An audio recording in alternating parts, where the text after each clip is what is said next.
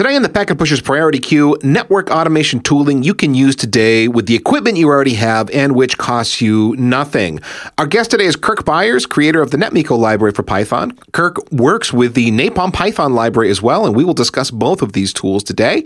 And if you look at Kirk's LinkedIn page, he is all about network automation and teaching it to others, and I can recommend his Python for Network Engineers free and paid courses if you have such an opportunity to partake in them.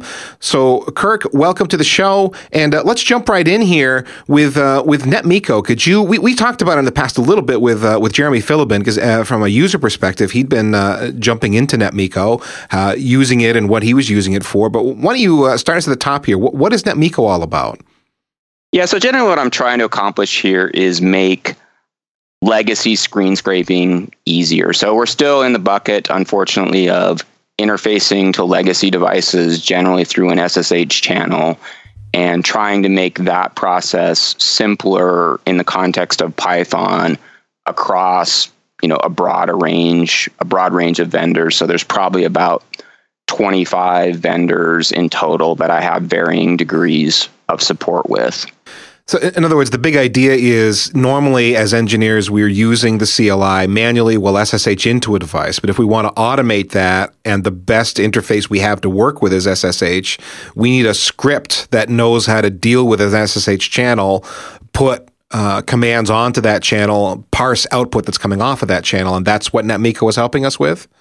Yeah. So, in general, I still view that screen scraping, while it stinks, it's not good compared to an API, is better than doing things manually. And there's going to be a lot of legacy devices out in the field, most notably Cisco iOS, that don't support any sort of reasonable API channel into them. So I still want to have a way to automate these. And then there's a bunch of pitfalls that you run into with screen scraping, because you're going across a channel that's expecting a human being to be interacting with it, and it's not a human being that's interacting with it. And that causes a whole slew of problems, which I group in the basically why does screen scraping suck bucket. And I mean, it does suck, so there's no way around that, but I still think automation is better than doing it manually. Can we drill into that just for a second? And so when you screen scrape, you actually connect as though you're an SSH client, and then you pull that text in to your scripts, to the Python, as just raw text. And then you have to parse the text to detect if it's to read the fields out, I guess, or to find the actual data. Is that the problem? Yeah, right. That's one of the problems. So there's really two big problems. The one is what you just mentioned, that you just get back these big blobs of text, right? And you have to do all the parsing of that text to get out whatever you want out of it. And so, you could term that the data is coming back as unstructured data, as opposed to like an API that would give you structured data back. Now, that problem's bad, but I think it's actually the lesser of the two problems.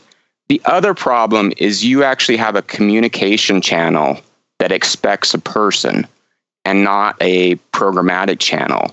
And I think that's actually the bigger problem, in that when you execute commands, you don't really know when you're done, and you start doing all sorts of things to figure out when you're done. Like, you trap on the trailing prompt, you try to do timing things. So there's that whole question of, the API or the interface doesn't tell you that it's done, and you have to take your best estimate, but then those things start to fail.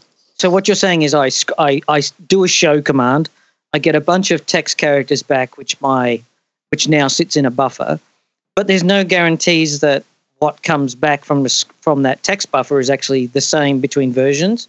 Or well, there's that, in that it can change. Now, that can happen in API 2 as well, but the bigger issue is, like, say you do some command that prompts you for something additionally, so you're expecting the trailing router to come back, but then it says, hey, I need to know more info, and so you never get that trailing router prompt. So you don't really have this good mechanism of knowing, is the command done or not? And then you have to do all these games, and the games really are either you're trying to match on some pattern you expect in the output, or you try to delay the right amount of time. And the right amount of time is, definitely a bunch of guesswork in it on how long you should delay for. Because that's right. That behavior is just not consistent. And again, going back to, it's not an API that is giving you back. You ask it a question, you get back a structured set of results in a predictable way. It's a CLI that was never intended to be this way, which is really funny because I was talking in an earlier show with Greg. I was remembering the good old days of EMC's Ionics package, I think it is now, and how it would have basically that's what it was doing. It was SSHing into a box and running commands for you because that's all it had to work with. And there's other tools that people pay money for that's all they're doing in the back end is SSH because it's sort of the ubiquitous channel for connecting to everything. And there's really other very ugly phenomenon you can get in the output. Like some people will try to color their terminal so it looks nice, or they'll try to repaint the line by putting in backspace characters. And this is fine for human beings, but it makes automation to that channel just really, really ugly. Oh, you mean the actual text that you're getting back was coded to have backspaces, and now that's a character that you wouldn't see on the screen because of how it would be parsed by the screen interpreter, but you do see it coming back to you as text on the way back into your buffer.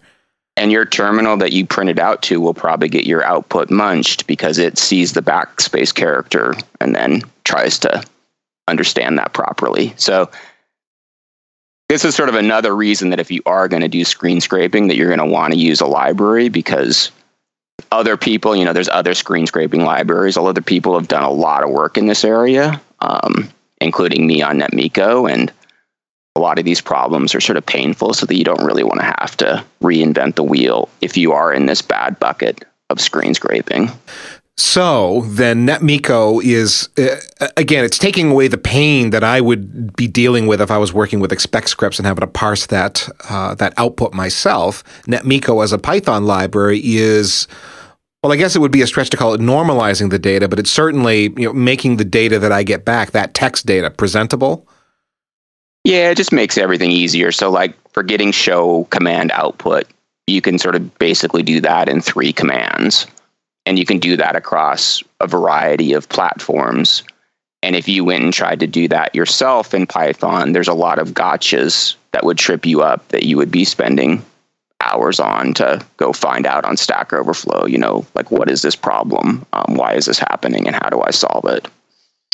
Over the years, I've seen a half a dozen attempts to write a screen parser. And they all work while the one person who wrote it was there. And then they all fail within 6 months of that person leaving. Literally, millions of dollars spent rolling out apps to screen scrape, and they all reinvented that wheel. That's the thing I love about these apps is, lots of people are contributing the screen for the screen parsing part. So that's shared, that's a shared capability.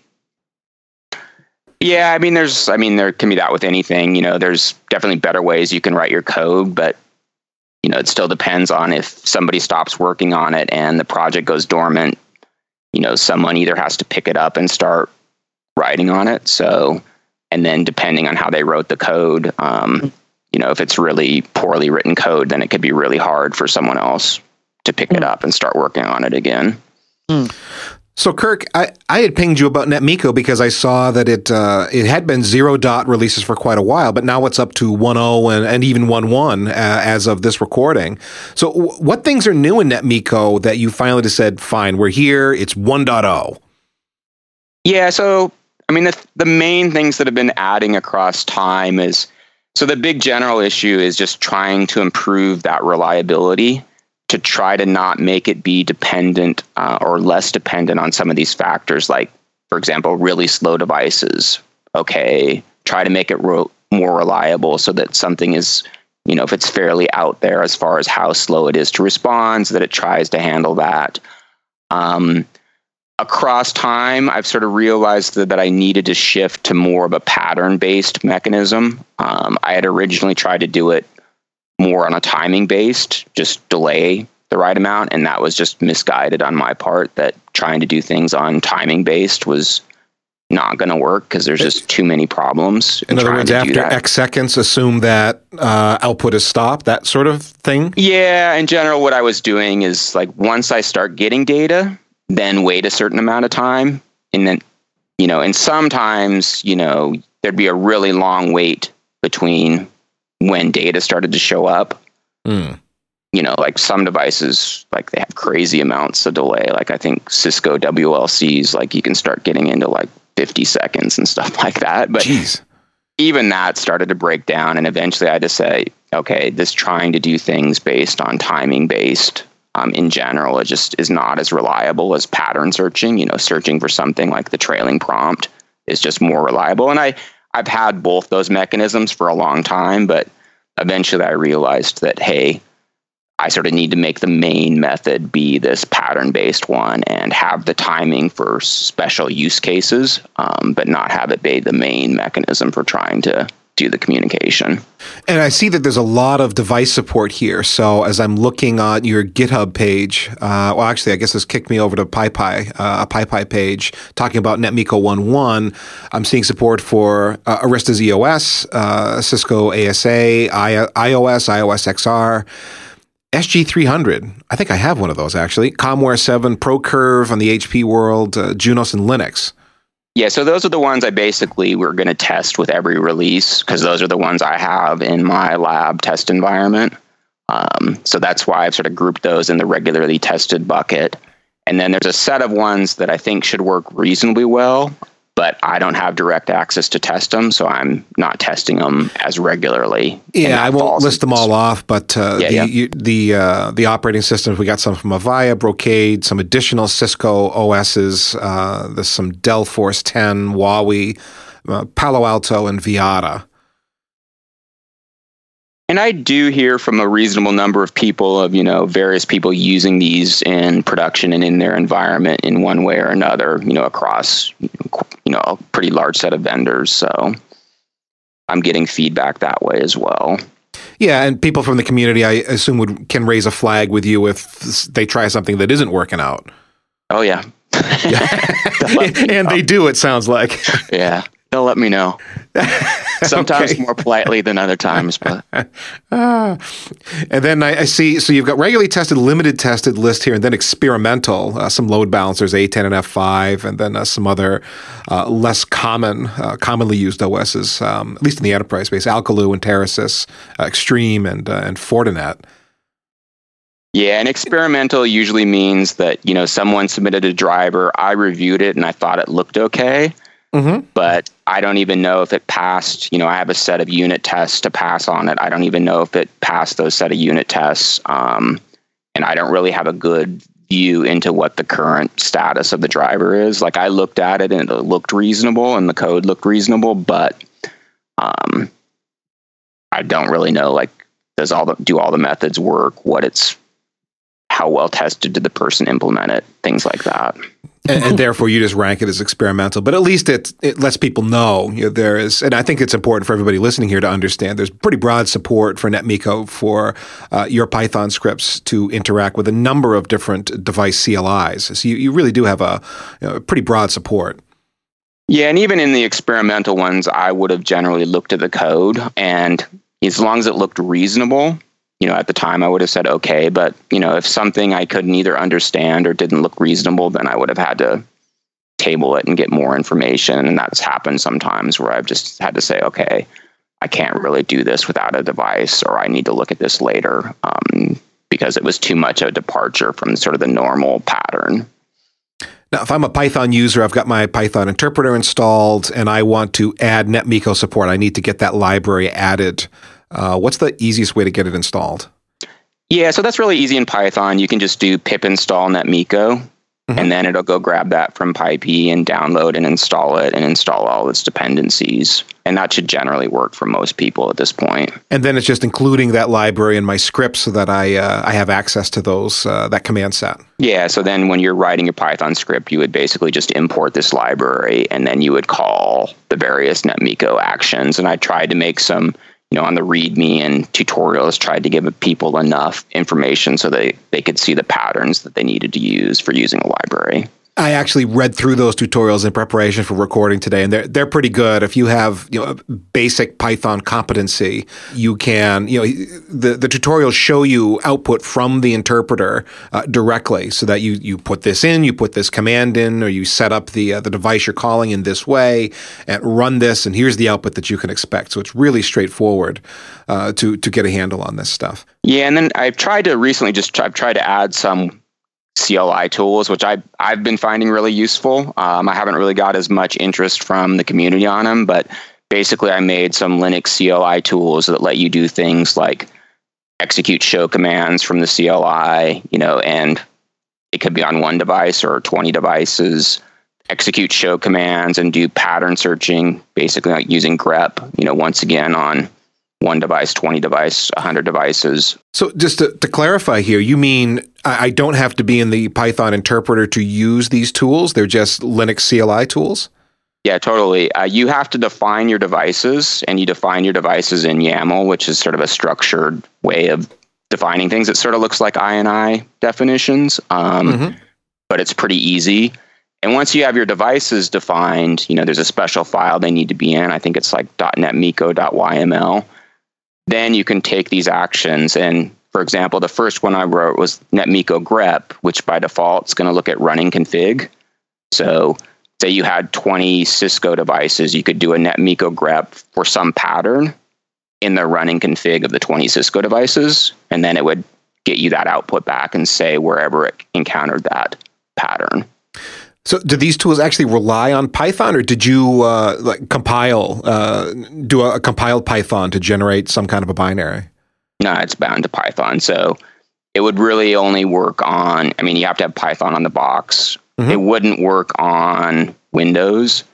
It would possibly work on Mac OS, but I haven't tested it. But I'm definitely using them on Linux, and I find them really helpful. There's also like a Netmiko config. So with a CLI, you can basically make a one-line config change, and you can also do you can have a file and have it read a file. So if you had multiple config changes, you could just basically say Netmiko config, read this file, and then it'll go execute that set of config changes. Cool. So Netmiko is maturing. It's, as you put it, it's using legacy CLI to get done what it needs to, because on a lot of devices, there's not an API that's there. So do you see Netmiko and these sorts of techniques as transitional over the next few years while APIs become more prevalent? Oh, definitely. Sort of back to our earlier discussion, this is really a legacy way of doing it. This is for the interim with when these kind of devices still exist, in a large quantity. And then across time, I think the trend is clearly there's going to be programmatic interfaces into the devices, and then these will start to fade away. Now, technical change takes a long time, so there's going to be a lot of these legacy devices in the field for a long time, but I think it clearly is going to get transitioned out across time. Now, something else we mentioned earlier was structured versus unstructured data, and that the data we're working with a tool like Netmiko is actually unstructured data that's coming back from the device, because it's actually what was on the screen, and therefore we got to scrape that output and turn it into something that's usable within the script. On the other hand, from an API, we would get back structured data, very often given back to us in JSON format. Can you highlight, just for someone who's maybe unfamiliar, what structured data is and why that's such a big deal? Yeah, so what I mean by that is, we talked earlier about unstructured data, which just comes back as a big block of text. And structured data would usually come back as a set of lists and dictionaries, and you might also know of dictionaries as hashes, but some sort of key value pairing.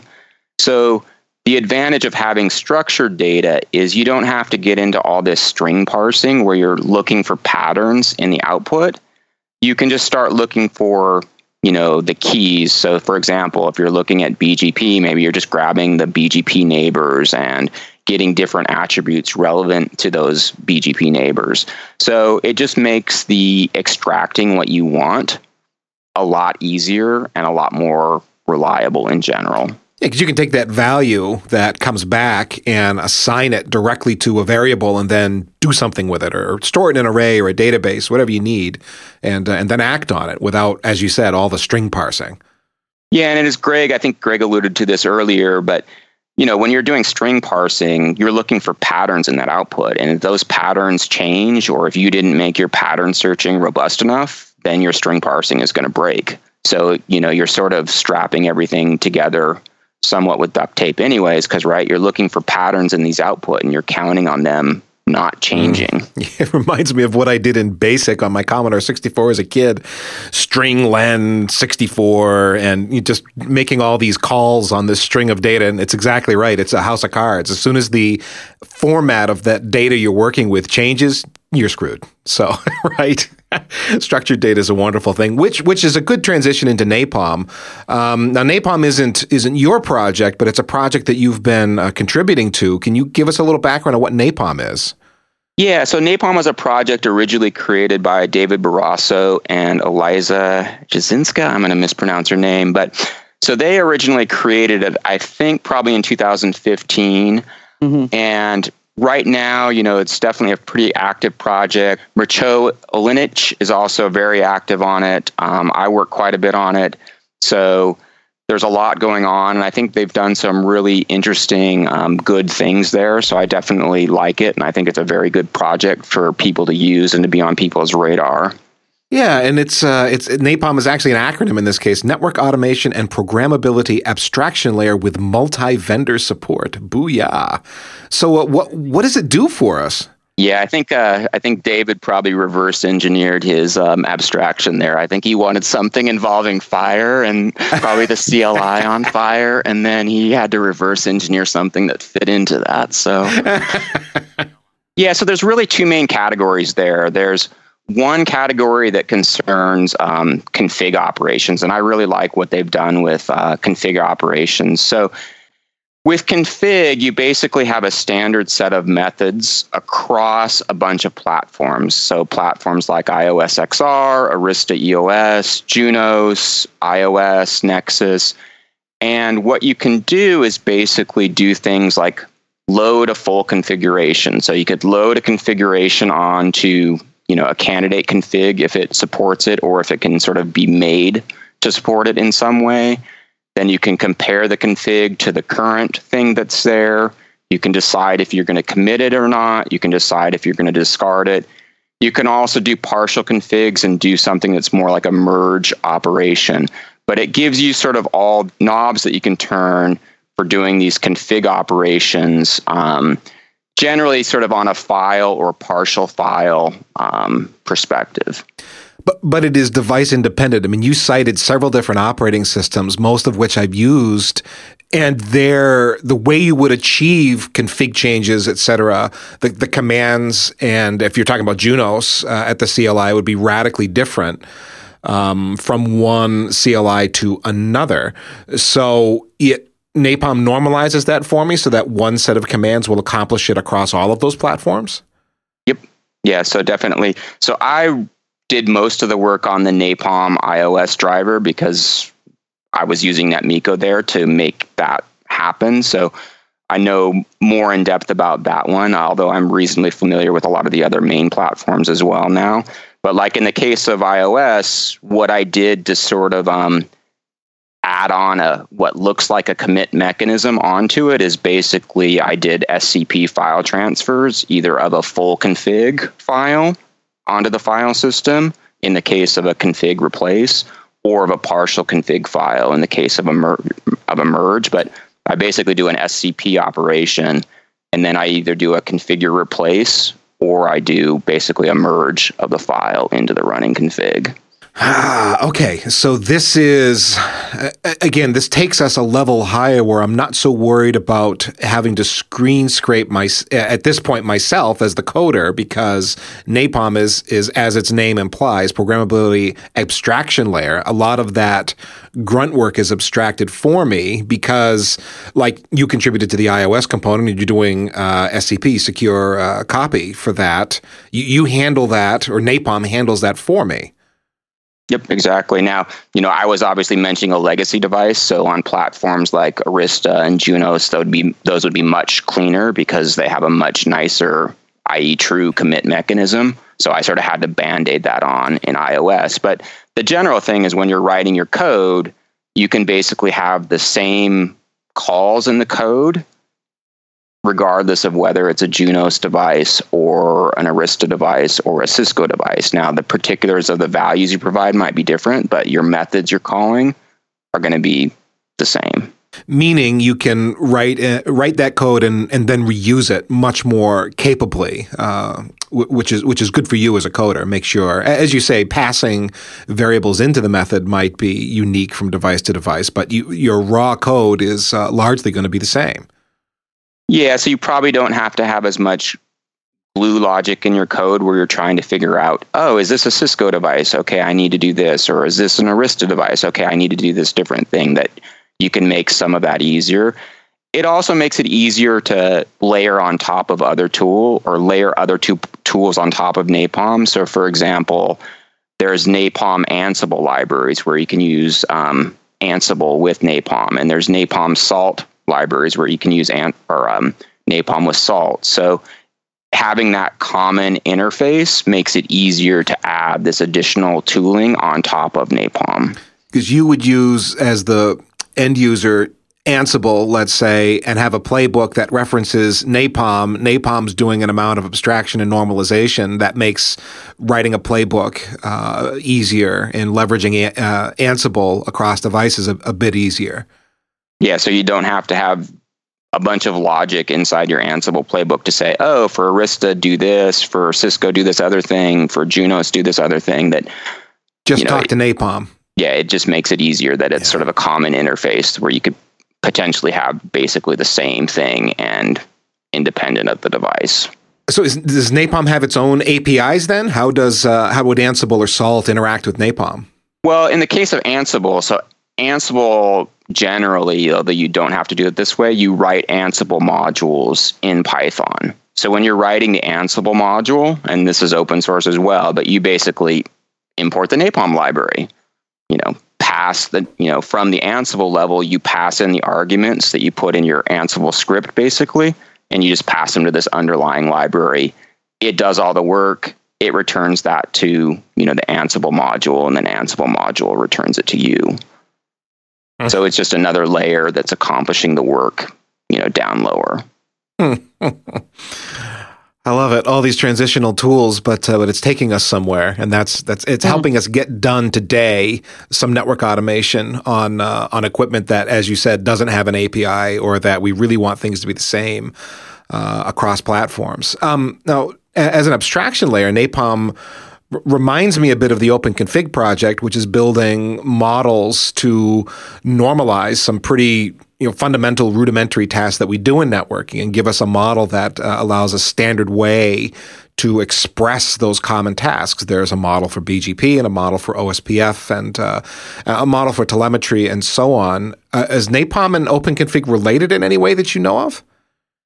Well, I know that David Barrasso is working on experimental Yang Open Config support. So I know he's working there. I think he might be trying to do it on Arista EOS. I'm not exactly sure on which platform he's trying to do the experimental support on, but I know he's working quite a bit on that and trying to sort of get at least a proof of concept of using basically the Yang Open Config model. So that's how things are represented, and then using NAPALM in some way to transport those and provide those to the device, and then somehow getting those loaded onto the device. Now, we've mentioned open source. So Netmiko and NAPALM are both exactly that, free and open source. And what is asked of the user community who use these tools? Yeah, so I'd need to check the NAPALM license. It's probably Apache 2, which is just the open source license, is using Netmiko's MIT license. So they're all open source.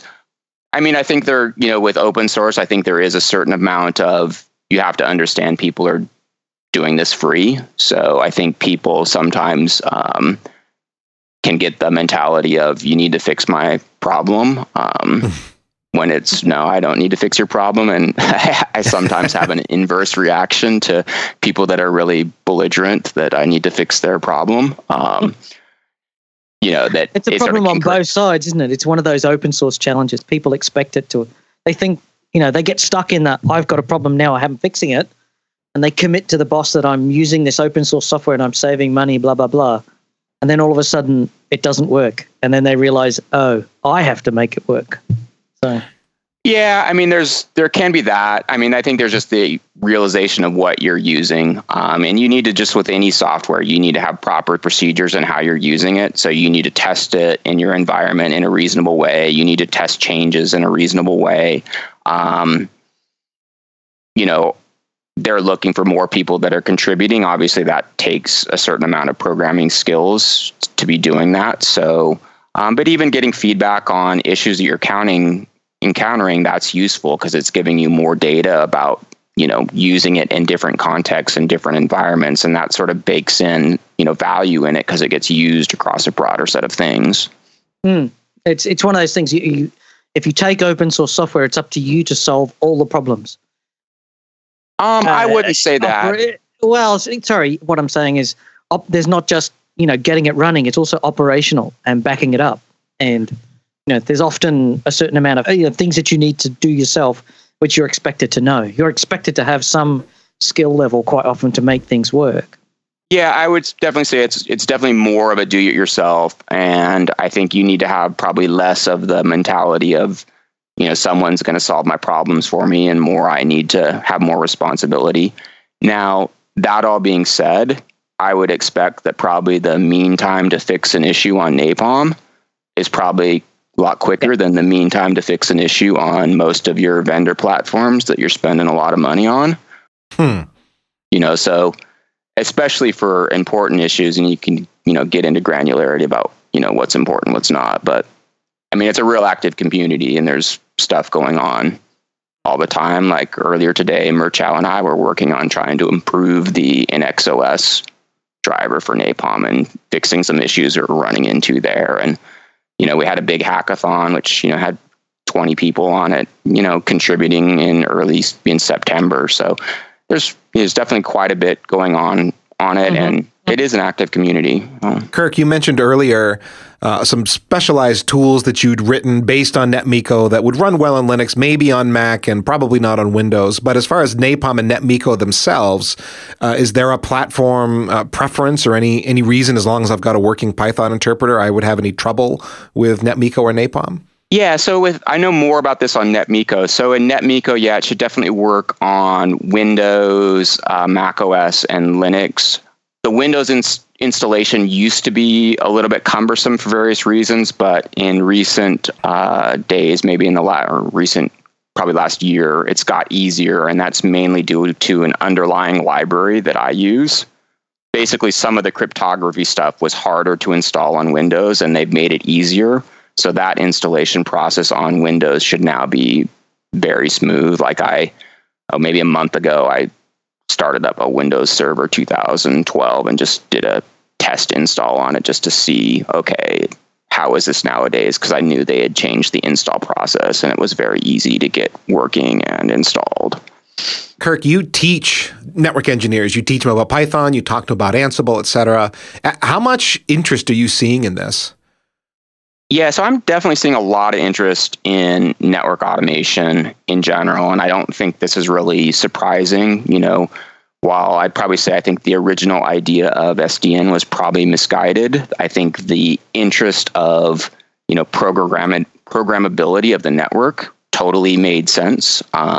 And it's actually probably crazy that we're still talking about screen scraping in 2016, that we probably should have had APIs, 10 years ago or something. Does make us sad. It makes, wah. But I mean, it is that people still, I can remember working with a company a couple of years ago, and they have routers in their network that are over 15 years old. And I'm not talking about one or two, I'm talking about more than 50% of their WAN. Yeah, no, that doesn't surprise me. I mean, that's sort of what I talked about earlier when we were talking about, these legacy devices are going to be here for a long time. They're not going to just magically go away in 2 years. I don't know. I actually think, it's possible, SD-WAN might give people a reason to get rid of the old stuff. And there are things happening that might replace where we are. Yeah, just, I don't know, tech stuff takes a long time to go away. Like, how long did the Isobus or the floppy drive? Those things just took forever to get rid of. I do sometimes wonder if smartphones and iPads and this idea of consumable phones, 3-year life cycle might help.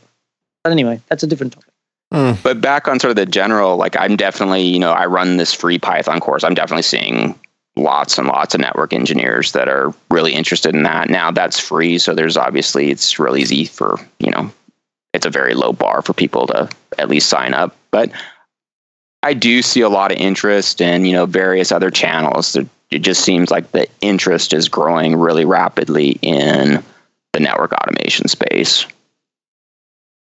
And what based on your experience with the network engineers you've been teaching, do you have any other observations or comments you maybe want to make to network engineers that are trying to get into this area?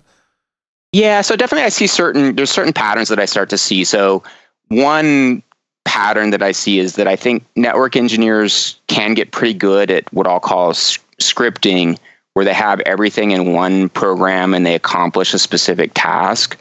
But they really sometimes can struggle with how to sort of build reusable components that they can use not only in one script, but in a whole set of programs, and potentially taking advantage of the things that are in the language they're using, whether that's Python or some other language, but learning how to take advantage of the things that are in their language to start to build those things.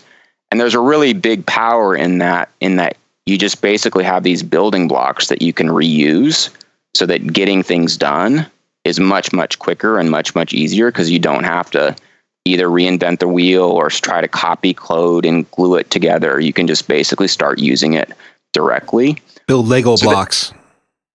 And it's really powerful. It's your time to getting things done just starts to go way, way down. Yeah, this is interesting. I've seen some code that seems very elegant, because all it is the main code just calls a bunch of other modules. There's very little code itself. It just calls other modules that do things. And then you can assemble a script that does things much better if you've built all these Lego blocks that you can use to assemble your script along the way. But I know exactly what you're saying, because it's very easy to just write this one long procedure that does what you need, but it's very hard to reuse that code without the ugly copy paste into your next code. But if you don't understand the programming language and the capabilities it gives you there, then you don't know, and so you just kind of club away as best you can.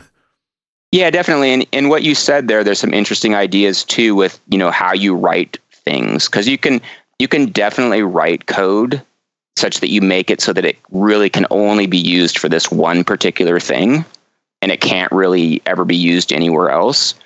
Whereas that same thing, you could maybe break it out into parts. Like, say, if you're looking at a SSH login to a device and then doing something on the device, there's certain patterns of you're going to have to do this every time, and that you could build those components to make them reusable. So there's also sort of an art learning you have to do on how do I even construct my code to make things that are reusable. And that's definitely something that I think it takes a certain amount of doing it across time. And there's certainly things you can learn, but there's a certain amount of just doing it across time where you start to see these patterns. Which doesn't mean don't club your way through it to get started, but know that clean and elegant programming is an art all its own. And once you get into, if Python's your first scripting language, your first programming language of any sort, you can find all kinds of examples to get something working. But that's your version 0.1. And then as you learn the capabilities of the language, you can make it much more streamlined and capable as you go along. So by all means, club your way through it and get something working. That's like job one. Get something that works and get a win out of it. And maybe you don't even come back to that code, but you take learning for the next one. And then across time, you'll start to see that, if I would have written this original program slightly differently, I could have had these things I could have reused, and you'll start to build on that. But by all means, day one, just get something that works and get something accomplished. So let me ask you a question about databases. I mean, if I'm got some little programming projects, and a part of that would be stashing historical data. I would have used a SQL database back in the day. Should I still, or is this NoSQL trend something I should be looking at? And what would you recommend, not just to me, but to any network engineer out there? Yeah, so on the SQL side, what I always do is I have less than zero interest in doing any SQL statements. So Python provides nice interfaces to databases so that it basically makes the database interaction feel like more normal Python code. So as opposed to having, to do any select whatever, select star from whatever, you just basically interface to the database through this middle layer, and it'll call it an ORM, so an object relational mapper, but basically this interface into the database, and it makes it so much easier and in general so much better. So that's what I'm generally doing, and trying to teach people also just to, at a certain level you can store things at a file, but that pretty quickly starts to break down, because trying to read and then update and delete things from the file, it's just like, well, this is really what a database was created for. And trying to do that in a file is not very pleasant. So will people laugh at me if I use MySQL, or should I be using something more modern? I haven't got too much into the NoSQL stuff. I'm probably going to just experiment with some of that stuff today. So I end up using a lot of cases just an SQL database, and in some cases it's really easy just to use SQLite 3. Like if you have a really small database, which is just a database on a file. I don't really want to set up, if I'm just going to store a relatively small amount of information that I don't need MySQL or Postgres on, then it's not really worth it to me to do the sysadmin overhead to try to maintain those things. So then I just have been putting into a file-based SQL database. I may end up doing that. It's what I'm familiar with and seems not inappropriate for the kind of stuff I want to do. Most of the NoSQL stuff seems like it was created for speed at web scale, so you can do massive queries without being bound to a traditional structured database. So it seems like maybe it would be overkill for a small application. But still, I've thought maybe it's worth poking at, or just because all the cool kids are doing it, maybe that's what I should do too. Yeah, I mean, the performance for the things I've been doing just hasn't really mattered. So one thing I used MySQL, and another thing I just use SQLite 3. The main thing I'm trying to teach people in my class is just getting them familiar with how to use this programmatic interface, so they don't think they have to know about how to manually do SQL or how to manually maintain their database, that they have a much easier way of actually storing information in a database. What else would you recommend for someone who's writing scripts and just kind of used to doing things in maybe a text editor, testing at the command line, but as soon as you start tapping into DevOps, you hear about all these other processes related to development that are maybe a little foreign, unit tests, et cetera. Is that the kind of thing network engineers should be getting into as well? Yeah, I mean, I definitely think as we get more into network automation, now there's the question of who's doing this and who in teams are, what role they're fulfilling and how your team is structured. But as we get into automating more and more things in the network, I think this tooling around this and the testing around it is going to get more and more important. And, I still think it's very early in this area, but definitely you need to start thinking about how do you do how do you test your code, both sort of unit tests, like small components of your code, and also more, did the change do what I want? Did the behavior accomplish what I want, more at the network device and your environment level? And this also relates to, like, how do you create virtual devices? Do you have virtual devices available for your platform? How much coverage can you get in what you're doing? And this whole process workflow, I think, is areas, that in network automation that, there's a lot of work that still needs to be done, and it's still pretty early on. Well, Kirk, I think there's a lot there to chew on. And again, for folks just wanting to get started with some kind of network automation, Python's free. If you're sitting at OS X on your Mac, you've probably got an interpreter there already. Or if not, it's very easy to install. Same thing with Linux and Windows. You can get Python interpreters pretty easy. Kirk, does it matter much if someone is facing Python for the first time and they have to choose between version 2 or version 3? is there a big preference one way or the other? I'll probably get slammed for this, but I'm still recommending Python 2 to people. So for people that aren't familiar with it, Python's undergoing a transition that I think is fairly analogous to IPv4, IPv6, that there's basically an incompatible version or a largely incompatible version of Python, and you can have to do things to make it work with both versions and make it accommodate both versions. So as a new person, you have this question, which Python should I use? And my take on it has been, for network engineers, you need to choose the one that's most productive for you on day one, like that you can get the most accomplished and get wins out of what you're doing. And I still think, mainly due to library support, that Python 2 is the better choice at this time. Now, the gap is definitely closing, so potentially like in 18 months or so, that they could be close enough to at parity that you might be able to easily do either one. But I think right now you'll probably run into more headaches if you try to use Python 3 than if you use Python 2. And Kirk, you have a blog and a mailing list and Twitter. Can you tell folks about all those places that they can stay in touch with you, and anything else you'd like to mention?